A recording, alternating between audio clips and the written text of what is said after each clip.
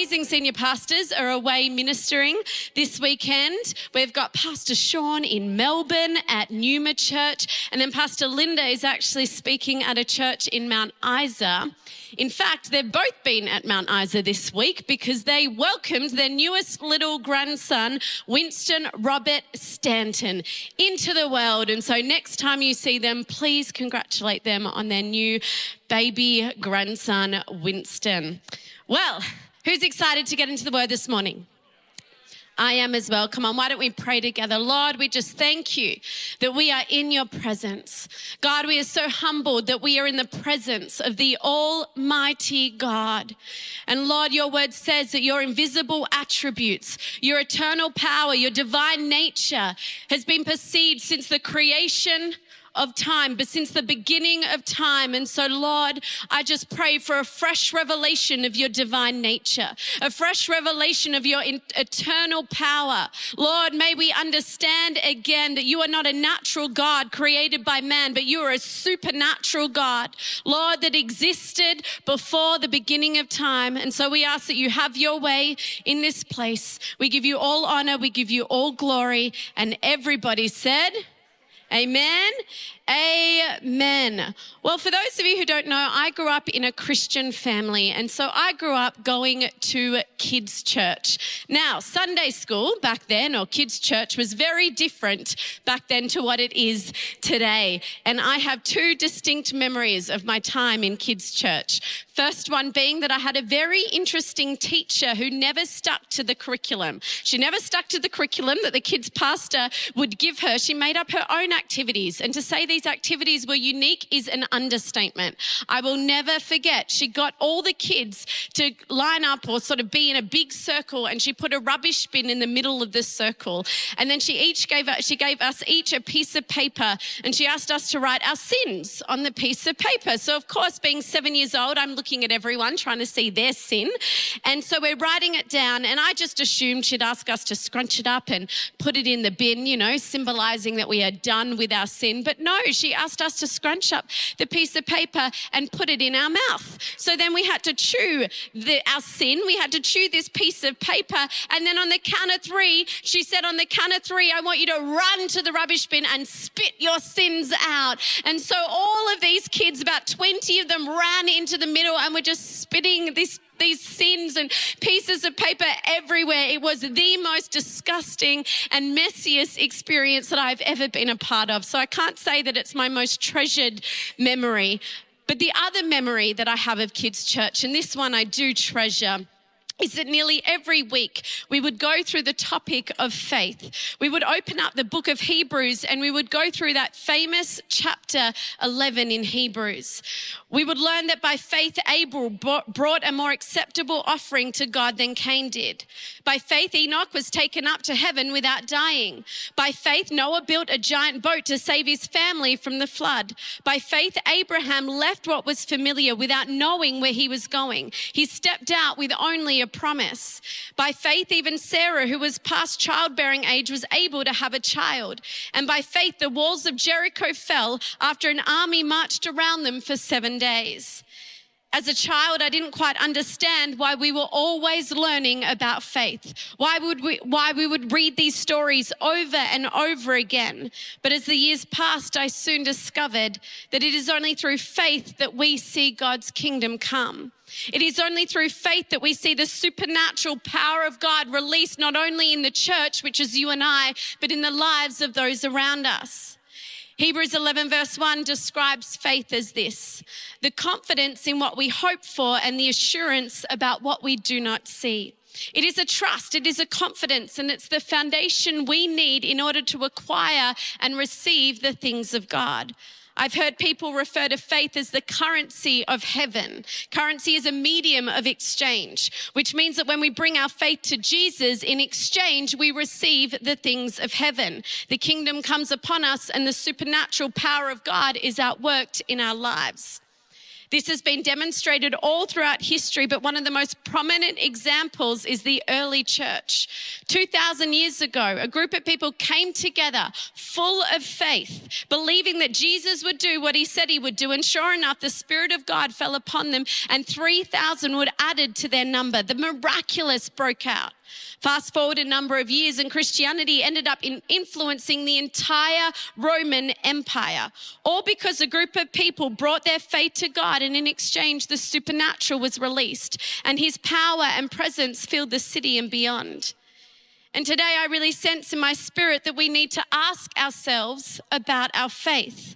As we approach Vision Sunday next week and as we begin to enter a new season for our church, we need to ask ourselves, are we using our faith? Now, I'm not talking about the time that we put our faith in Jesus Christ. I'm talking about the ongoing use of faith.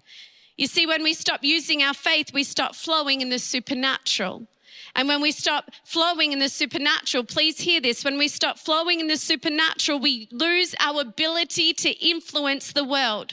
We become like every other regular person operating in the natural realm.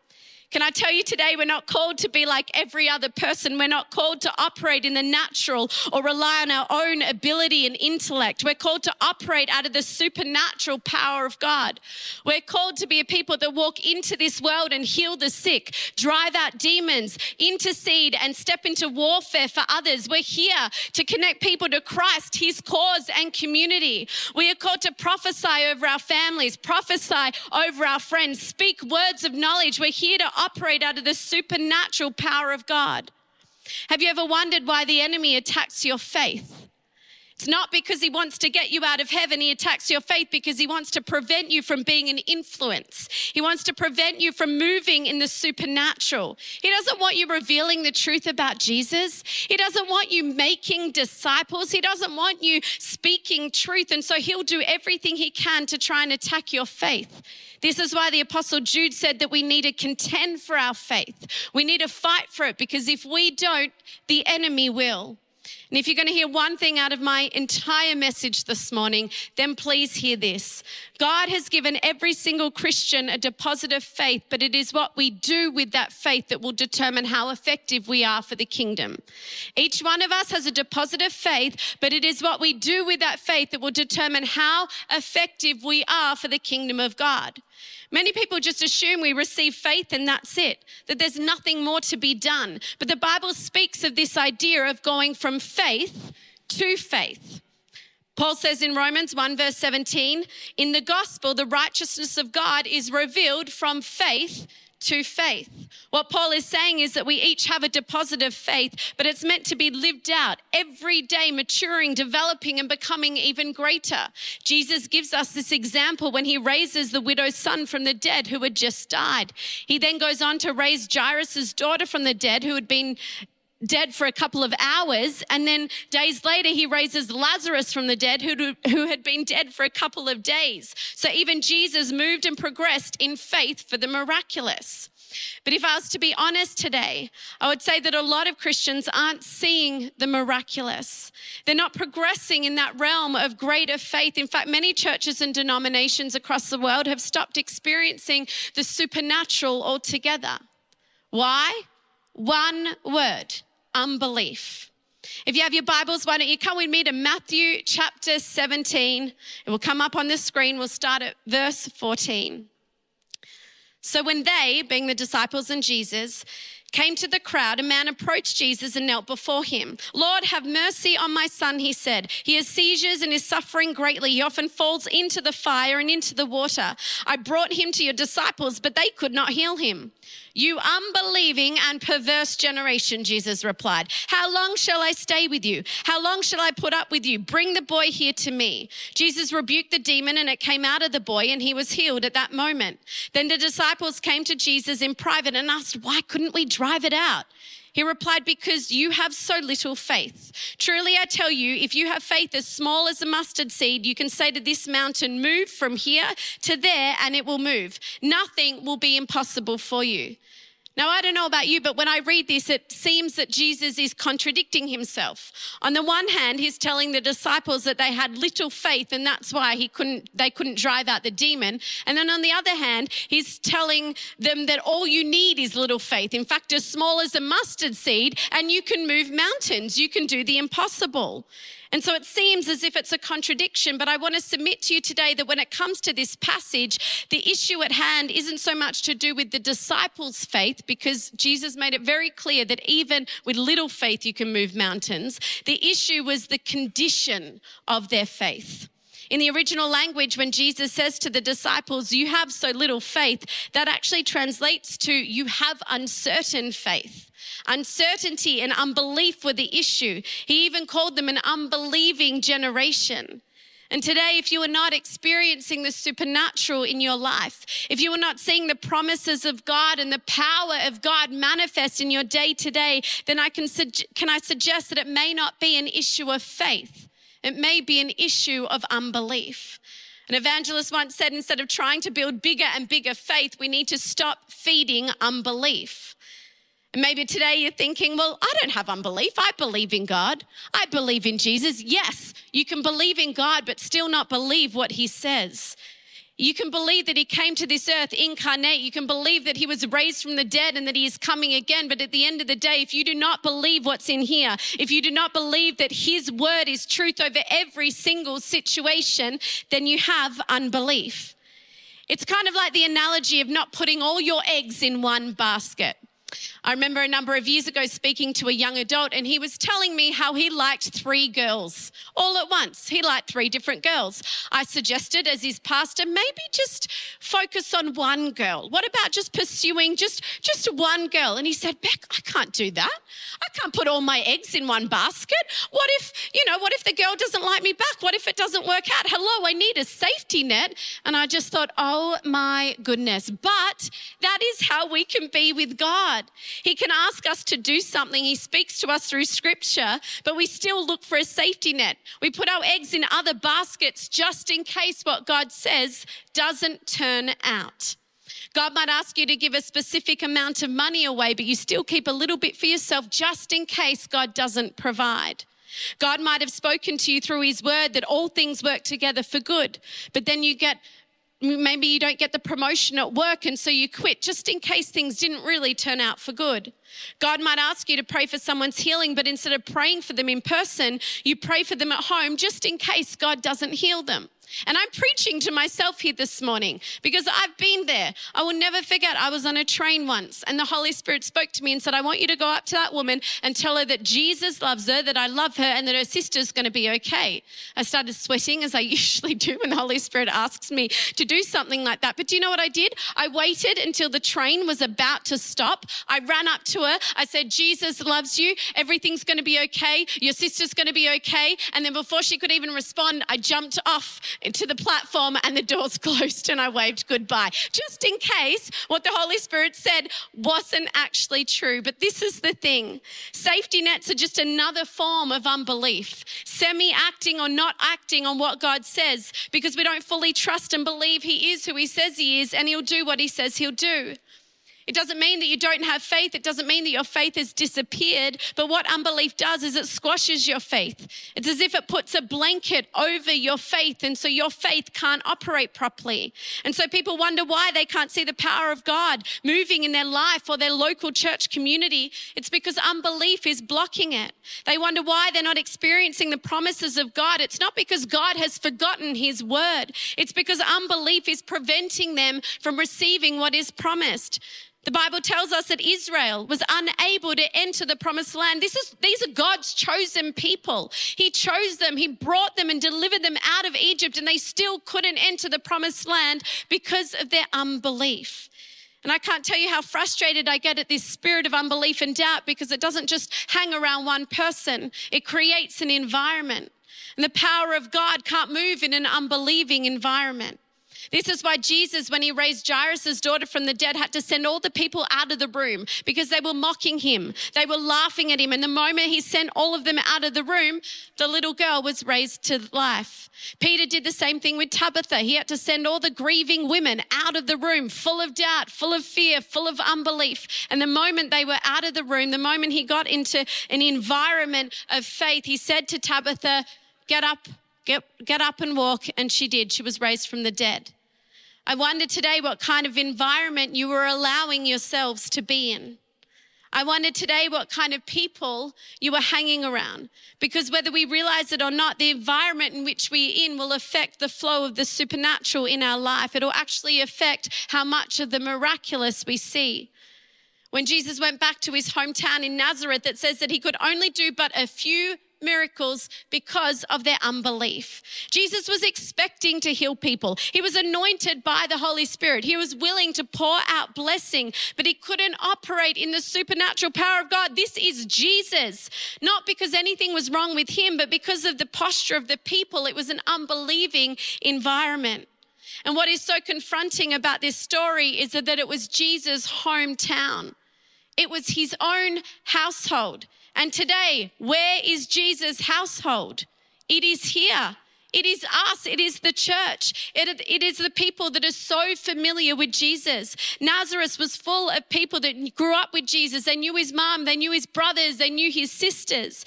And in the same way, we can become so familiar with Jesus, going to church every week, hearing the message, going through the prayer requests, singing the worship songs, that if we're not careful, we can become so familiar to the point where we're not really believing what we're singing.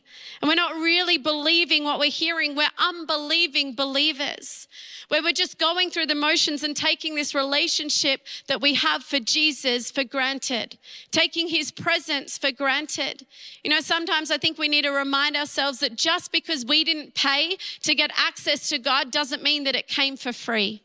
It cost Jesus everything. It cost him his life. And when I remind myself that Jesus willingly poured and shed his blood upon that cross so that I could get access to God, it makes me never want to take the relationship I have with God for granted. It makes me never want to take for granted his presence, to understand how powerful and majestic and significant his presence truly is.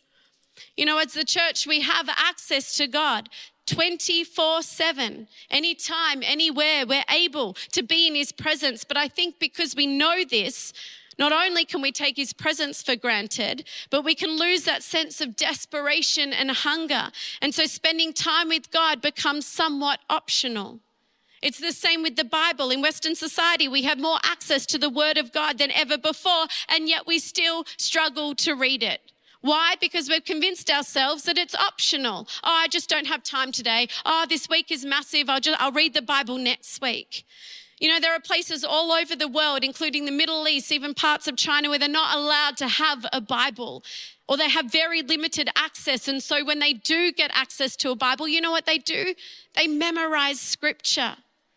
And you know, I often ask myself this, and I'm going to ask it to you today. Imagine if you found out that in 2 weeks' time, you would never have access to the Bible again, ever, for the rest of your life. You have 2 weeks to read that Bible. What do you think that we would be doing? I'm pretty sure we would be memorizing as much scripture as we can, because we're not going to have it for the rest of our life. But are we actually doing that today? Are we memorizing scripture? Are we getting it into our spirit? Have we forgotten how valuable and powerful it is? Have we stopped believing that man shall not live on bread alone, but on every word that comes from the mouth of God?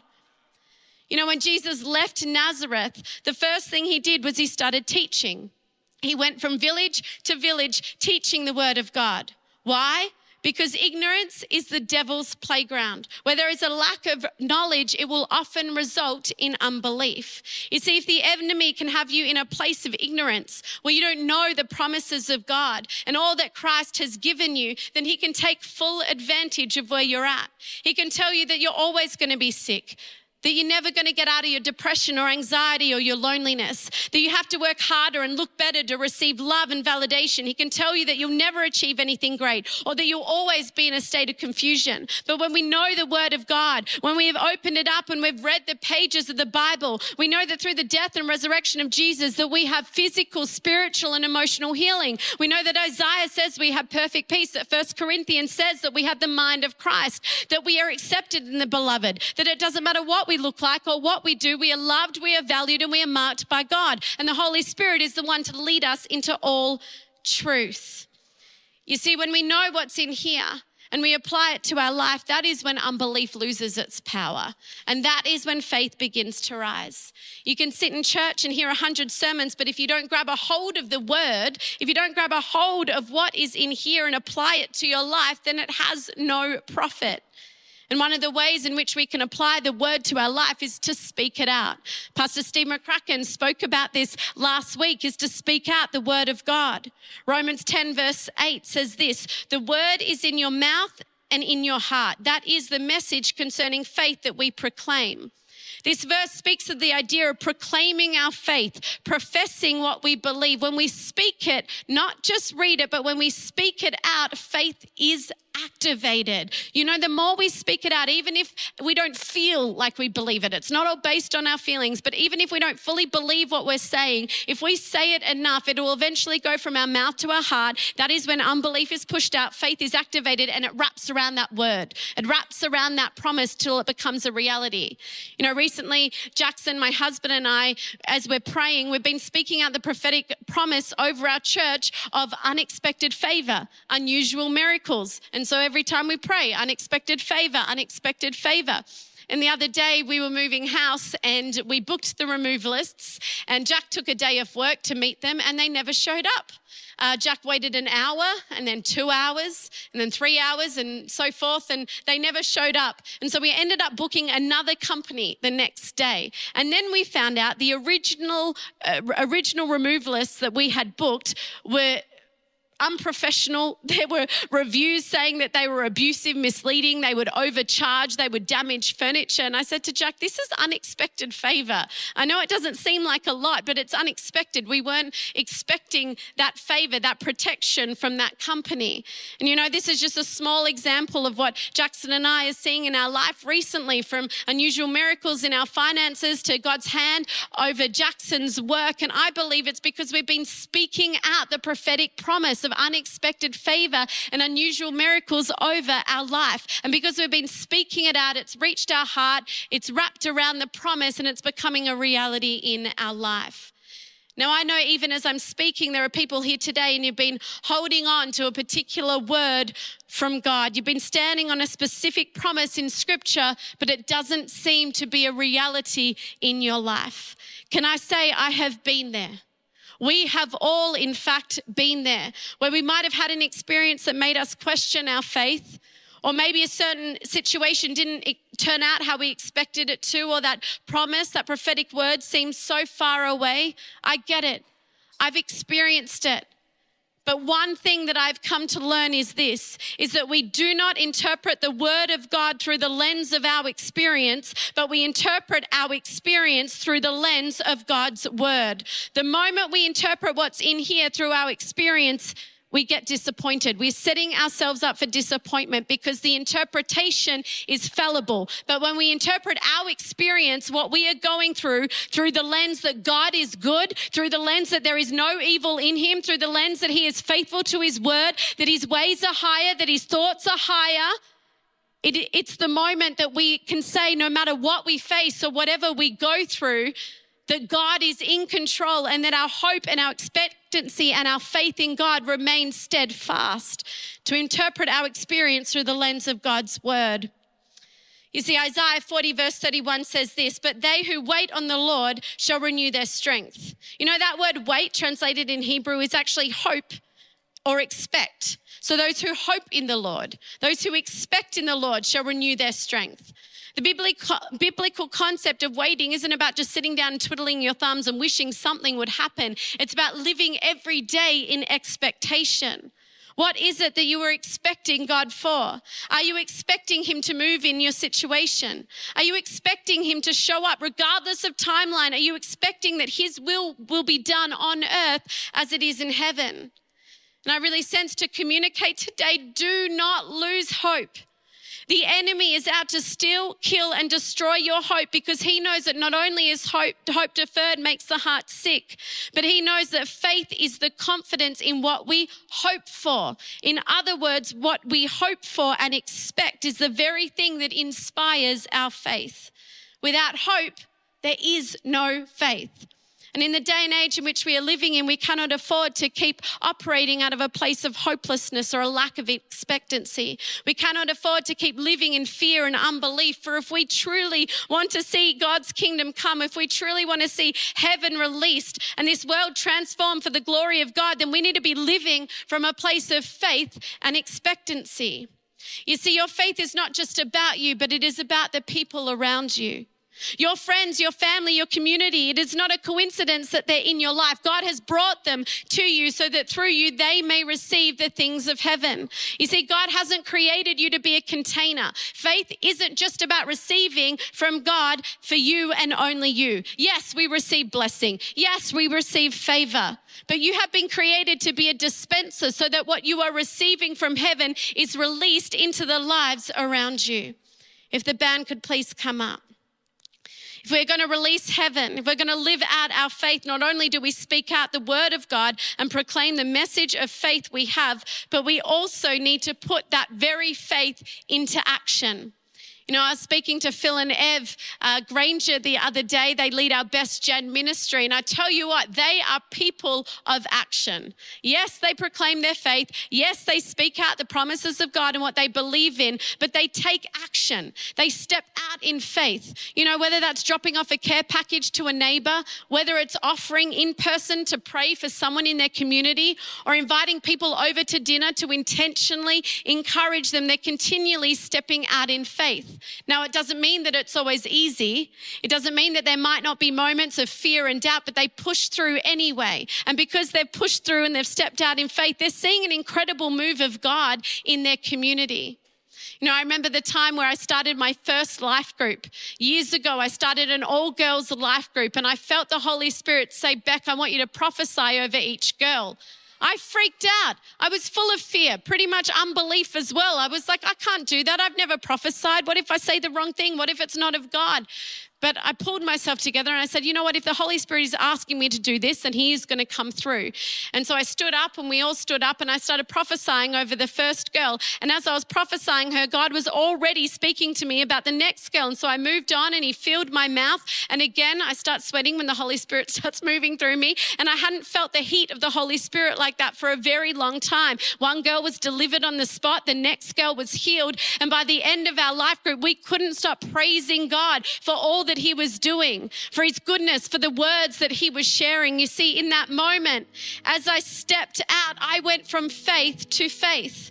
Every time you step out and trust God, whether that's sharing the gospel with a friend, whether it's starting a life group or serving in an area of church, or giving someone a word in your university or workplace, praying for healing, every time you step out, your faith develops. It becomes greater and greater. You go from faith to faith. Come on, why don't you stand with me?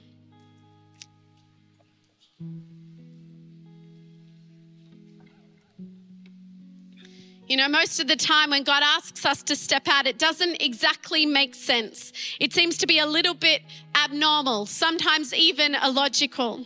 This is because the way God operates is different from the way the world operates. We are different. I mean, all we have to do is look around at our society, at the values and morals that they stand for, and we know that we are different. Our faith is countercultural, but that's what sets us apart from a lost and a broken world. We're not meant to fit in. And when I read all about the people in the Bible that stepped out in faith, they didn't fit in either. In fact, sometimes what they did seemed completely nuts. Noah built a giant boat before any sight of rain. He was pretty much living in the desert. Moses led the Israelites to the Red Sea for their deliverance, and all he had with him was a stick.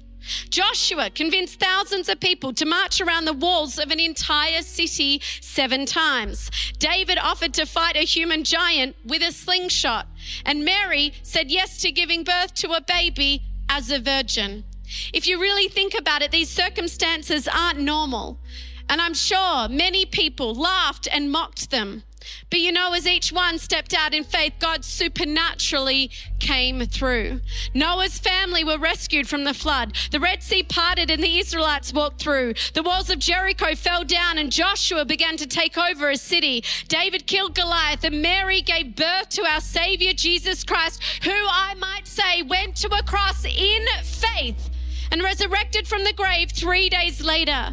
You see, our God is a supernatural God. We have not been created to fit in. We have been created to stand out and impact this world. Yes, we are in this world, but we are not of this world. We are on mission, and our calling is to go and see God's kingdom come and His will be done, to release heaven wherever we go. We are called to go from faith to faith. Can I say that the only way we are going to reach this city, the only way we are going to see the vision of Life Unlimited Church outworked in this city and in our lives is through our faith.